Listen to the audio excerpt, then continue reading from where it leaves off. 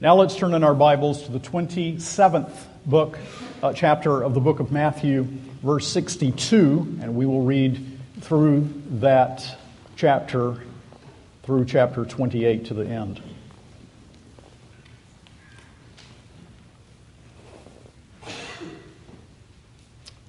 Let us pray. Our Father, as we turn to this text now, we pray that Jesus' resurrection, the truth and reality that our Savior is alive, will grip our hearts, that lost people will be won to the faith, and that your people will be built up in the most holy faith, and that we will desire to see the risen Christ at work within our hearts and lives as we anticipate that day in which Jesus will come again. We ask and pray this in Jesus' name. Amen. Matthew 27, beginning with verse 62. This is the word of God. Next day, that is, after the day of preparation, the chief priests and the Pharisees gathered before Pilate and said, "Sir, we remember how that impostor said, while he was still alive, 'After 3 days I will rise.' Therefore, order the tomb to be made secure until the 3rd day, lest his disciples go and steal him away and tell the people, 'He has risen from the dead,' and the last fraud will be worse than the first." Pilate said to them, "You have a guard of soldiers. Go, make it as secure as you can." So they went and made the tomb secure by sealing the stone and setting a guard. Now after the Sabbath, toward the dawn of the 1st day of the week, Mary Magdalene and the other Mary went to see the tomb. And behold, there was a great earthquake, for an angel of the Lord descended from heaven and came and rolled back the stone and sat on it. His appearance was like lightning, and his clothing white as snow. And for fear of him the guards trembled and became like dead men. But the angel said to the women, "Do not be afraid, for I know that you seek Jesus who was crucified. He is not here, for he has risen, as he said. Come, see the place where he lay. Then go quickly and tell his disciples that he has risen from the dead, and behold, he is going before you to Galilee. There you will see him. See, I have told you." So they departed quickly from the tomb with fear and great joy and ran to tell his disciples. And behold, Jesus met them and said, "Greetings." And they came up and took hold of his feet and worshipped him. Then Jesus said to them, "Do not be afraid. Go and tell my brothers to go to Galilee, and there they will see me." While they were going, behold, some of the guard went into the city and told the chief priests all that had taken place. And when they had assembled with the elders and taken counsel, they gave a sufficient sum of money to the soldiers and said, "Tell people his disciples came by night and stole him away while we were asleep. And if this comes to the governor's ears, we will satisfy him and keep you out of trouble." So they took the money and did as they were directed. And this story has been spread among the Jews to this day. Now the 11 disciples went to Galilee, to the mountain to which Jesus had directed them. And when they saw him, they worshipped him, and some doubted. And Jesus came and said to them, "All authority in heaven and on earth has been given to me. Go therefore and make disciples of all nations, baptizing them in the name of the Father and of the Son and of the Holy Spirit, teaching them to observe all that I have commanded you. And behold, I am with you always to the end of the age." The bodily resurrection of Jesus is an historical fact. We are not saying that he rose simply in spirit. We are not saying that he rose only in the witness and proclamation of the church. What the New Testament teaches and we proclaim is that the same body that was laid in the tomb came out of the tomb. The same body that was placed in the grave rose from the dead and came out of the grave. So that your Lord Jesus Christ possesses a glorified body, but a physical, real, tangible body. And Jesus staked all of his claims upon the resurrection on the 3rd day. There is no Christianity without the resurrection of Jesus from the dead. And we have a magnificent account here in Matthew. What we want to do this morning is simply follow the order that we have in this section of Scripture. The first thing we see is the tightly sealed tomb. The tightly sealed tomb. Joseph of Arimathea placed Jesus in his tomb that had been prepared for the eventuality of his own death.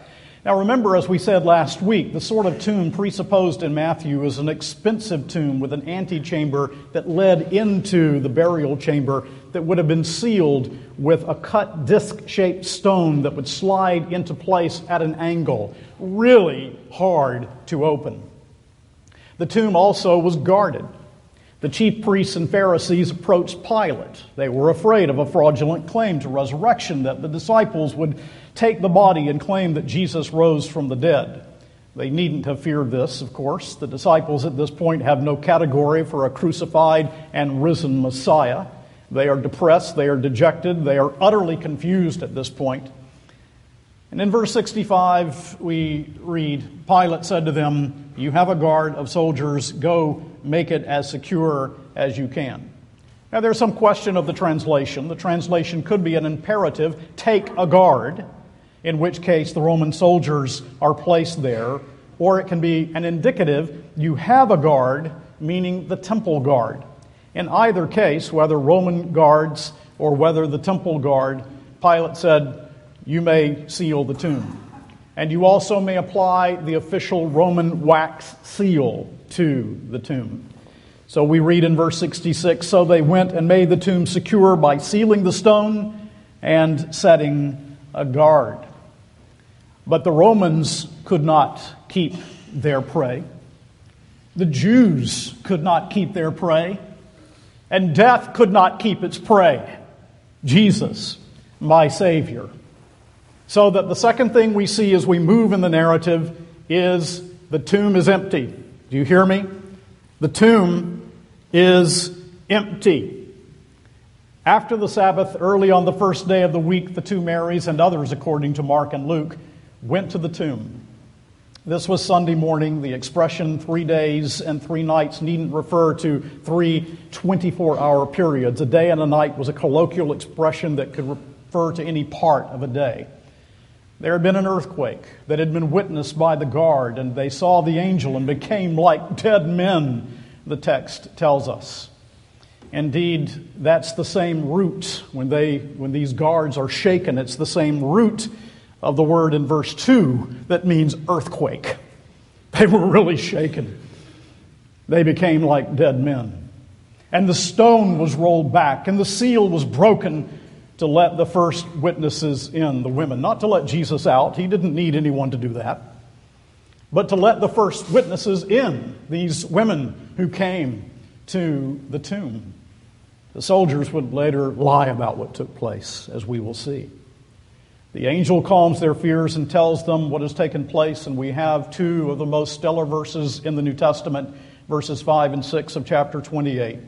But the angel said to the women, "Do not be afraid, for I know that you seek Jesus who was crucified. He is not here, for he has risen as he said. Come see the place where he lay." The empty tomb still speaks comfort and assurance to believing hearts. He is not here, for he has risen as he said.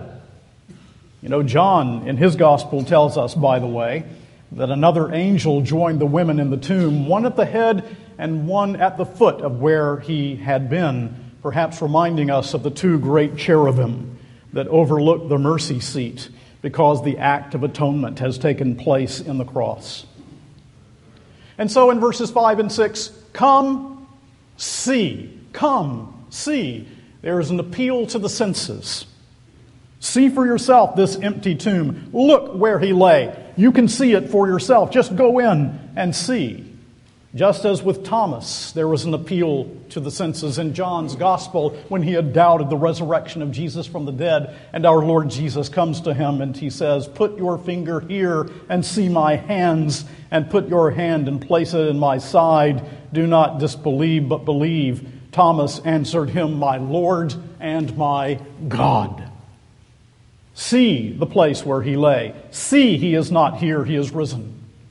And John also tells us that when Peter and John arrived at the empty tomb, the linen cloths were lying there, and the face cloth folded in a place by itself. You see, there is this constant emphasis in all of the gospel narratives, including Matthew, upon the senses. Come and see. He rose. That's history. This is not myth. This is history. Now, there are questions that come up in history. Sometimes we wonder, is something historical or is it not? And some of them really don't mean a great deal. Did George Washington really cut down the cherry tree? I'm not going to lose sleep over the question. Did Jesus rise from the dead? My friend, everything is staked on that question, upon that reality. But listen, the sinner outside of Christ is not looking at this neutrally. We are by nature estranged from God. We are rebellious, and only the Holy Spirit can change our implacable hearts to see the truth. But note this also in verse 6. Come and see the place where he lay. We are told he is risen as he said. As he said. When had Jesus said this? Well, on one occasion he said, just as Jonah was 3 days and 3 nights in the belly of the great fish, so I will go into the grave and will be raised on the third day. In another place he said, destroy this temple, referring to the temple of his body, and in 3 days I will raise it again. In Matthew chapter 16, in Matthew chapter 17, in Matthew chapter 20, 3 times he has told his unbelieving disciples that he would rise from the dead. And now we come to this passage, and the angel said, hey, disciples, isn't that what he told you? It's just as he said. This is his word. His word is sure, people of God. His word of grace cannot fail. And that same Christ has given us the word of his promise that since he rose from the dead, the Christian dead will rise in glorified bodies as well. No tomb is strong enough to hold the bodies of believers when the trumpet blows. When Jesus comes again, the trumpet will sound and the dead shall be raised incorruptible. His word is sure. Come and see the place where he lay. He is risen as he said. His word to us, this word he has given to us, is trustworthy and reliable. You can bank upon his promises. So he rose because his work was finished. Had his work not been complete on the cross, he would have remained in the tomb, sealed behind the stone, and you and I would be lost for eternity. No believer has any reason to fear as we look toward our own death, because the debt has been paid in full, and the evidence of it, Jesus Christ, risen from the dead. The tomb is empty. If that does not thrill the Christian's heart, what will? The tomb is empty, not because someone stole his body, but because he rose from the dead. The third thing we see as we move in the text is the women encounter the risen Lord. In verse 7, the angel says, then go quickly and tell his disciples that he is risen from the dead, and behold, he is going before you to Galilee. There you will see him. See, I have told you. And so Jesus is going ahead. He will meet his disciples in Galilee. And imagine the joy of these women that take the news of Jesus' resurrection to his disciples. Question. Let me ask you, why do we not retain such thrill over the resurrection that we cannot help but proclaim it? Why do we not retain such thrill over the truth that he is risen from the dead that we cannot help but live accordingly and to tell others about him? In verse 8 we read, so they departed quickly from the tomb with fear and great joy, those two great emotions that should control our approach to these texts. Joy and reverent fear before the Lord. And they ran to tell his disciples. But as they are running to meet the disciples, suddenly Jesus met these women. He greeted them. The women clasped his feet and worshiped him. Now, you will remember that in the ancient world, the witness of women was considered worthless. But the New Testament is a thoroughly true and reliable account and includes these important facts, even though those reading it in the first century AD, some of them would discount the account because of that reality. He calms their fears. And in verse 10, the Lord Jesus says, "Do not be afraid. Go and tell my brothers to go to Galilee, and there they will see me." Now, the reference to my brothers is probably not only the disciples, but to a full range of believers. And this gathering in Galilee may well be the over 500 brothers who saw the Lord Jesus at once, spoken of by the Apostle Paul in 1 Corinthians 15. There were other appearances before the disciples returned to Galilee, but Matthew does not mention those other appearances. He only mentions that his disciples will go to Galilee, and there they will be met by Jesus. Why? Why doesn't he tell about the other meetings? Why does he only emphasize the meeting in Galilee? Well, let me give you a couple of reasons. Do you remember all the way back there in the second chapter of Matthew that when the Lord Jesus Christ would have been sought by Herod, and there was the slaughter of the innocents, that the Lord Jesus Christ was taken by Joseph and Mary to Egypt. And after the death of Herod, the Lord Jesus Christ was brought back. And we read in chapter 2, verses 22 and 23, that when he heard that Archelaus was reigning over Judea in place of his father Herod, he was afraid to go there, and being warned in a dream, he withdrew to the district of Galilee.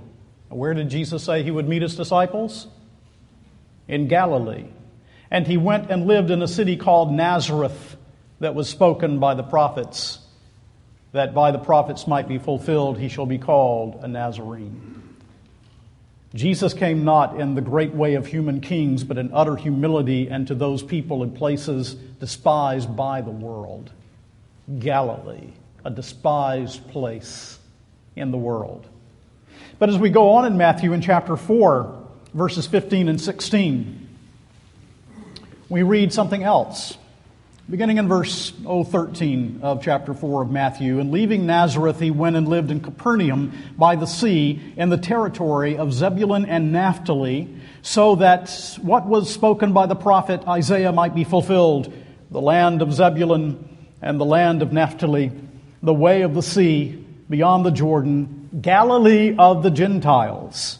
The people dwelling in darkness have seen a great light. For those dwelling in the region of the shadow of death, on them a light has dawned."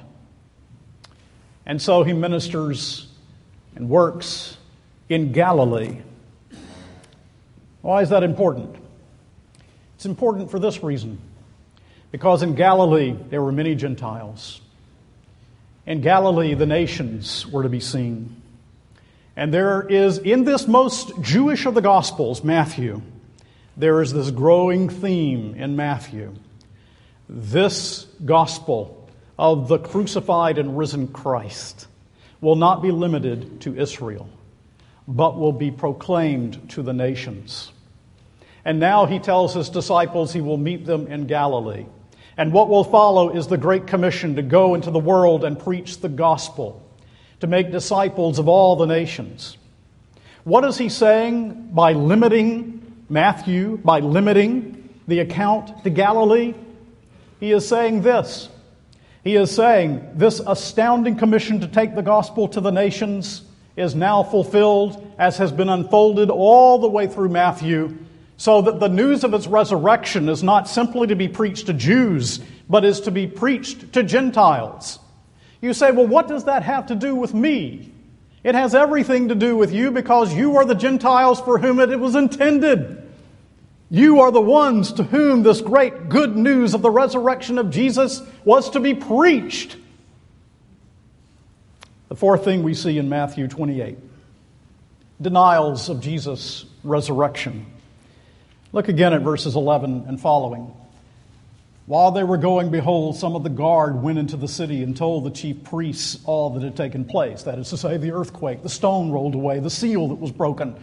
They report that to the chief priests. And when they had assembled with the elders and taken counsel, they gave a sufficient sum of money to the soldiers and said, "Tell people his disciples came by night and stole him away while we were asleep. And if this comes to the governor's ears, we will satisfy him and keep you out of trouble." So they took the money and did as they were directed. And this story has been spread among the Jews to this day. So here is this old origin of the theory of the stolen corpse of Jesus. The guards reported to the chief priests, probably the temple police. They were bribed, and they were said to say the disciples came and stole the body. So the stolen corpse. That Jesus, disciples, exhausted, weary, dejected, depressed, stole the body, and then turned around and preached powerfully the gospel to the Jewish and Roman cultures, taking beatings and even death for their thanks, all for a lie. This strange credulity, and is contrary to all of the data that is given to us in the New Testament accounts. And they were asleep, these guards, while these dejected, depressed little disciples rolled away this massive stone. Some sleep. I wish I could sleep that way. But his enemies, denying the truth in this way, actually foster the truth, do they not? What a desperate attempt to do away with the resurrection and its implications. They are like children with their hands caught in the cookie jar, with a bite out of one and crumbs on their shirt, saying, "No, we really didn't eat the cookie." They're caught, and all they know to do is lie about it. What should they have done? They should have done what we should do, to fall upon our faces within our hearts and to say, "My Lord and my God, you actually fulfilled the word that you promised. You have been raised from the dead." But the whole account shows the full and complete apostasy of Israel from the Lord. The next thing we see, the fifth thing, Christ meets his disciples. Look at verses 16 and 17. "Now the 11 disciples went to Galilee, to the mountain to which Jesus had directed them. And when they saw him, they worshipped him, and some doubted." What a contrast. The guards fraudulently deny the resurrection. The chief priests deny it, but the 11 obey Jesus and go to Galilee. They saw him, and they worshipped him, though there were some others who doubted. The Scripture tells us that this is so often the case. Maybe he just means that it took some of them some time to really believe Jesus standing right before their eyes. But let me say this. Something must be done by God in order to affirm the truth of the resurrection of Jesus to the saving of the soul. Something must be done by God. I remember hearing that great pastor in Dallas, Texas, W.A. Criswell, pastored First Baptist Church in Dallas. I remember hearing him say that he was on an airplane once. This gentleman came by and said, "Are you W.A. Criswell?" He said, "I am." "May I sit with you?" "Why, of course." He sat next to Dr. Criswell. And as they traveled on the aircraft, this man began to unpack for Dr. Criswell his life story. He said, I went to one of these seminaries that taught me the documentary hypothesis, and that I wasn't to believe that the Bible is the Word of God, and that the miracles didn't happen, and that Jesus did not rise from the dead. Isn't it true, people of God, that the enemies of the church, the worst enemies, are not out there, but in here? It really is. This is what he was taught. One of the most prestigious seminaries in the country, high academic degrees, and then he went to the largest church in his communion, and there he became associate pastor, leading the people of God to worship a Jesus that he believed was dead and in a grave. Then he said to Dr. Criswell, something happened to me. I was serving communion one morning, and I took the bread and I took the fruit of the vine, As I took the bread, I began to realize I was a sinner and I needed a Savior. And as I took the cup, I began to realize Jesus really did rise from the dead. He really was alive. The Holy Spirit converted that man right there on the spot. He resigned his position and he began to preach the truth. And he said to Dr. Criswell, I have a small band of believers in a storefront, and I go from house to house knocking on the door telling people about Jesus Christ risen from the dead. He looked at him with a penetrating eye. Imagine me with that history preaching Jesus Christ risen from the dead. My friend, you can actually believe historically that Jesus Christ was raised from the dead and still be a lost man or woman or child. The Holy Spirit must do something in the heart for you to believe on Christ savingly. And God is on the throne, not man, and He is still regenerating sinners and saving the lost. The New Testament is clear that Jesus was seen by the disciples, by Peter, the Lord's brother, by over 500 people at one time, and later by the Apostle Paul, and this is one of those resurrection appearances here in Matthew. Now pause for a moment. The great question of the ages has been, who can roll away the stone? The great question of the ages is, what about death? Can anyone remove death? Is there any way that death can be conquered? Is there any way that death can be overcome? What can defeat death? Have you never had that thought as you lie upon your bed at midnight and you hear your heart pounding and realize the time will come in which it will beat no more? The strength of sin is the law. The soul that sinneth, it shall die. The wages of sin is death. It is the great reality of life. Turn to philosophy. Philosophy cannot remove it. Turn to Buddha. Buddha cannot remove it. Turn to Muhammad. Muhammad is in a grave. Turn to religion. Religion cannot remove it. Morality and ethics cannot remove it. Political structures cannot remove it. Are you living with fear in your heart as you look toward death? The angel's message and Jesus' message to the women is, do not be afraid. Trust in Him and do not be afraid, because death and Jesus cannot coexist. A missionary once was teaching in a classroom setting the resurrection of Jesus from the dead. There was a Chinese student there who said, I'd like to have a Bible. They gave him a Bible. And this brilliant young Chinese scholar took his Bible home. This is what he said. I took the New Testament home with me. I sat down on the floor and read it through before I did anything else. So eager, he read through the New Testament in one sitting because he wanted answers. I've read the great writings of Confucius. I wanted to satisfy my hungry heart there. I knocked at the door, but no answer came, for Confucius was dead. I read the message of Buddhism, seeking that for which my soul so profoundly longed. I knocked at the door of Buddha, but no answer came, for Buddha was dead. I read the Quran.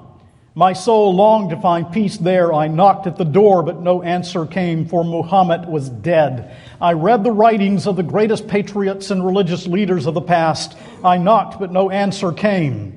While reading this New Testament, I found that it claimed its author to be alive.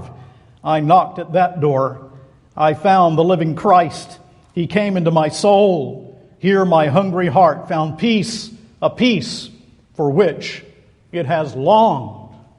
My friend, there is no other answer to your sin need, the removal of your guilt, but Jesus Christ, who bled on a cross and who rose from the dead, who calls you to put your faith in Him. And so, these women met the living Lord Jesus Christ. His voice comes to the spiritually dead and raises them even now. And His voice will pierce the chaos at the end of the age when He returns at the last day to judge the quick and the dead. And His people will rise in glorified bodies. Why? How? Because Jesus Christ, our head, rose bodily from the tomb. We see one more thing. The sixth thing, this risen Christ commissions his church. Now, we'll say more about that next week, but I want you to see its connection with the whole passage. You must admit, there's no greater news than this. Jesus Christ risen from the dead. All right, what are we, his people, to do with the message that Jesus rose from the tomb? Jesus says in verse 18 and following, "All authority in heaven and on earth has been given to me. Go therefore and make disciples of all nations, baptizing them in the name of the Father and of the Son and of the Holy Spirit, teaching them to observe all that I have commanded you. And behold, I am with you always to the end of the age." Did you notice the alls of this passage? All authority, all nations, all things, and literally in the Greek, all the days. He says, you are to recognize my absolute authority as the mediator over all things, men, and nations, that I hold the reins of the universe in my hands. You are to recognize that as you go in my authority, all nations are my province, every one of them. Because of his authority, the church disciples men and women and children everywhere. You are to teach those who come to know me all things that I have commanded, and you are to pass them on, and what we learn must be acted upon. And the commission is buttressed by this comprehensive promise that the Lord will be with us, pasas tas hemeras, all the days, it says in the Greek text, or perhaps could be translated, the whole of every day, even to the end of the age. We are moving quickly to the consummation, and we have the promise of Christ's presence with his people.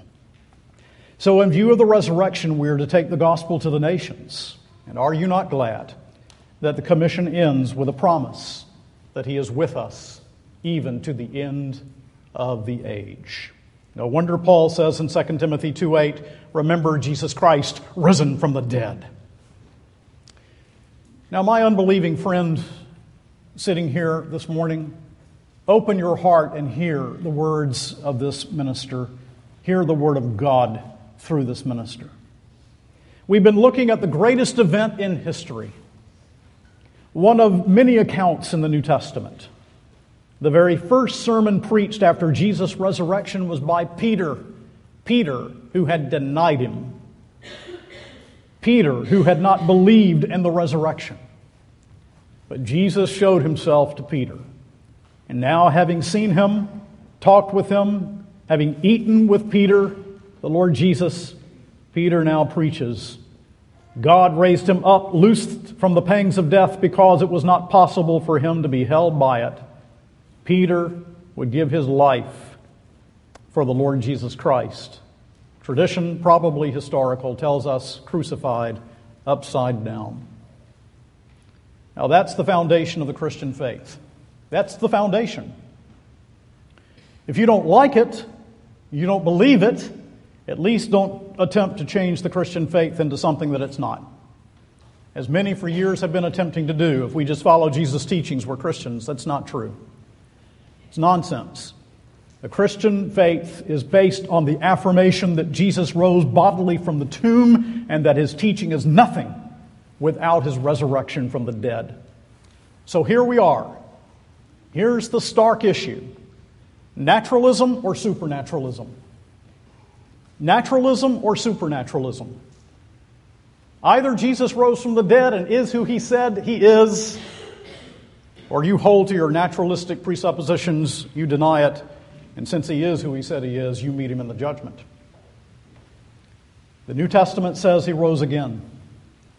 And while in that tomb at the appointed time, his heart was healed of the spear wound, his heart began to beat, his blood began to flow, his soul was once again united with his body, the Holy Spirit transformed his body, and the God-man lived, literally, truly, materially, came to life. And I believe with all my heart that you cannot explain the New Testament narratives on the basis of naturalism, and that the only explanation of the New Testament narratives regarding the resurrection of Jesus from the dead is that they are what they say they are. And there's more. The New Testament narratives speak to the deepest need of your heart on which eternity is written, because you and I are rebels against God, and you and I need the good news of a Savior raised from the dead who can remove our guilt and meet the deep-seated fear of death that is found in fallen humanity. E.J. Bicknell said, "The resurrection was God's public attestation of the claims of the crucified. The resurrection was the Amen of the Father to the It is finished of the Son." What is the resurrection? It is the Amen of the Father to the It is finished. It is done. Atonement is made on the cross. The resurrection means that the sacrifice has been accepted. The resurrection means that the debt has been paid. The resurrection means that for those who trust in Him, you owe nothing to the law of God, and you are not condemned. It means His claims are sealed and that His people shall be raised. Ask yourself the question, is wrong and evil and death to triumph forever? No. Jesus triumphed over death. Jesus triumphed over evil. Jesus triumphed over wrong. Jesus triumphed over all that is ugly and contrary to what it means that God is God and that we are created in His image.